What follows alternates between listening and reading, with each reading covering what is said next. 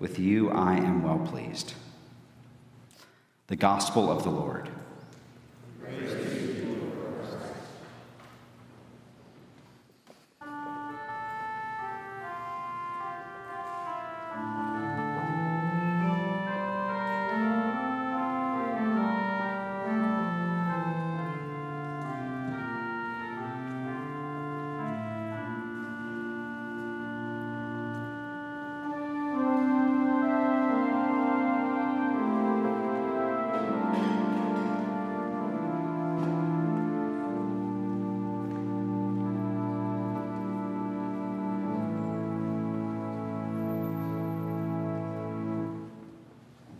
I come to you today in the name of the Father, and of the Son, and of the Holy Spirit. Amen. Please have a seat. Well, good morning, everyone. My name is Jennifer Grady, and I am the Director of Children's Ministry here at St. Francis. And today, we are celebrating the baptism of our Lord. And we are also celebrating the baptism of Evelyn Lee Robertson. Now, I love my job for many, many reasons. But one of the reasons I love my job so much is that I get to meet with the baptism family before the baptism even occurs. And we open up the Book of Common Prayer, and we look at the catechism, and we look at the hows and whys of baptism. And I get to tell the story of Jesus' baptism using the Jesus Storybook Bible.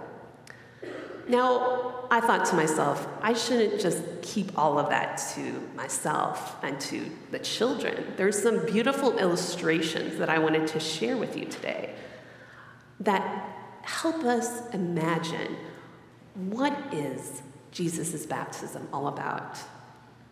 So I have 3 pictures to share with you today. Imagine with me the picture of John the Baptist. Now, he is wearing camel hair, and he's sporting this big bushy beard, and he's holding locusts covered in honey. Frankly, this guy looks a little bit crazy. Picture 1. Picture number 2 is actually this beautiful illustration of Jesus coming up out of the River Jordan, and there are little drops of water glistening in his hair like diamonds. Now, that's not all. Off of his right shoulder hovers a dove, and the words, "You are my beloved Son. With you I am well pleased," are written on the page. That brings us to our 3rd picture. Our 3rd picture is what's going to happen in just a few moments. Little Evelyn is going to be up here in her cute little white romper with her seed pearls, and we have the baptism font all set up. We have our silver shell, the chrism of oil, and the water, which is going to be poured on her head. So my question for you is this: how do these 3 pictures go together? A seeming madman, a wet God-man, and a little baby. And what does that mean for you? I believe we find the answer in today's gospel. After Jesus' baptism, God the Father says over Jesus, his Son, "You are my beloved Son. With you I am well pleased." In the Life of the Beloved by Henry Nouwen, he takes those words and he applies them to us. Because of Jesus, Nouwen says, we can hear the words God spoke to Jesus and hear them being spoken to us. We are God's beloved, and with us, God is well pleased. But before we go too much further, let's take a look back at our first picture, John the Baptist. Now, John is the last prophet. His job is to prepare the way for Jesus. Now, he does such a thorough job preparing the way for Jesus that rumors start going around, and they wonder, now, Is John the Messiah? Is this man the one we've been waiting for? Chadbert writes about John's role this way. He says, John prepares the way for Jesus like a bulldozer prepares the way for a road. He levels our mountains of pride. He pushes away our boulders of selfishness. He flattens our every attempt to jockey for position with God by our own designs. Most importantly, he knows right where to point a finger, straight to Jesus. John answers all the questions about whether he might be the Messiah this way. I baptize you with water, but one more powerful than I is coming, the straps of whose sandals I am not worthy to untie. He will baptize you with the Holy Spirit and with fire. Now, John the Baptist is declaring an important and exciting moment in redemptive history. Israel had waited a long time for this moment to come true. And now John declares he's here.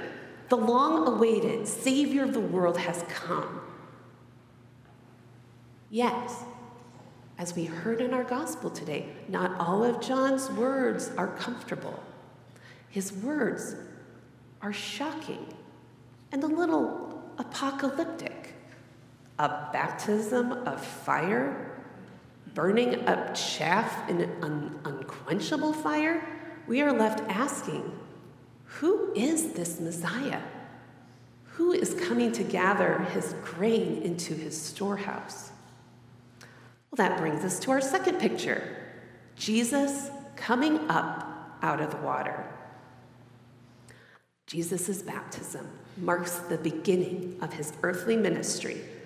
His baptism shows us that this ministry is not going to be what we expected the Messiah's come to look like. It is the beginning of the upside-down kingdom. When Jesus starts his ministry, he doesn't do what we would think you should do to call attention to yourself. He doesn't go to the temple and declare himself to be the Messiah. He doesn't order up a parade or a press conference. He doesn't really call any attention to himself. We read here in this passage, when all the people were being baptized, Jesus was baptized too. Now, Luke has spent some of the longest chapters in the Bible previous to these chapters, telling us in great detail the story of Jesus' birth and John the Baptist's birth. In the story, angels have appeared. Gabriel, the archangel, comes and gives a message to Mary. He says, "Fear not." When he sees Zechariah doubting, he takes Zechariah's voice away. And finally, he appears to a ragtag group of shepherds on the Bethlehem hills, and an angel choir sings for joy at the birth of Jesus. And Mary ponders all of these things in her heart. In contrast, today's passage, Luke tells us about Jesus' baptism for being one of the fundamental sacraments of our church. We don't have a whole lot of detail, but the details we do have are wonderful. Jesus is baptized by John. Why would Jesus need to be baptized? He didn't need a baptism of repentance. He's God. He's without sin. But the baptism is such a humble way to begin his ministry. Jesus is baptized in the River Jordan amidst the water and the moss, with little minnows and fish swimming around his feet. His baptizer is John, his camel hair-wearing, locust-eating cousin. When Jesus emerges from the water, there is cool, clean, humble river water flowing down his divine face. Then as he comes up out of the water, something unlike anything the world has ever seen occurs. The Holy Spirit descends like a dove, and a voice booms out from heaven, "This is my Son, my beloved. With him I am well pleased." And because of Jesus' baptism, we are baptized into the life and the death and the resurrection of Jesus. Because of that baptism, we get to hear, "You are my beloved. With you I am well pleased."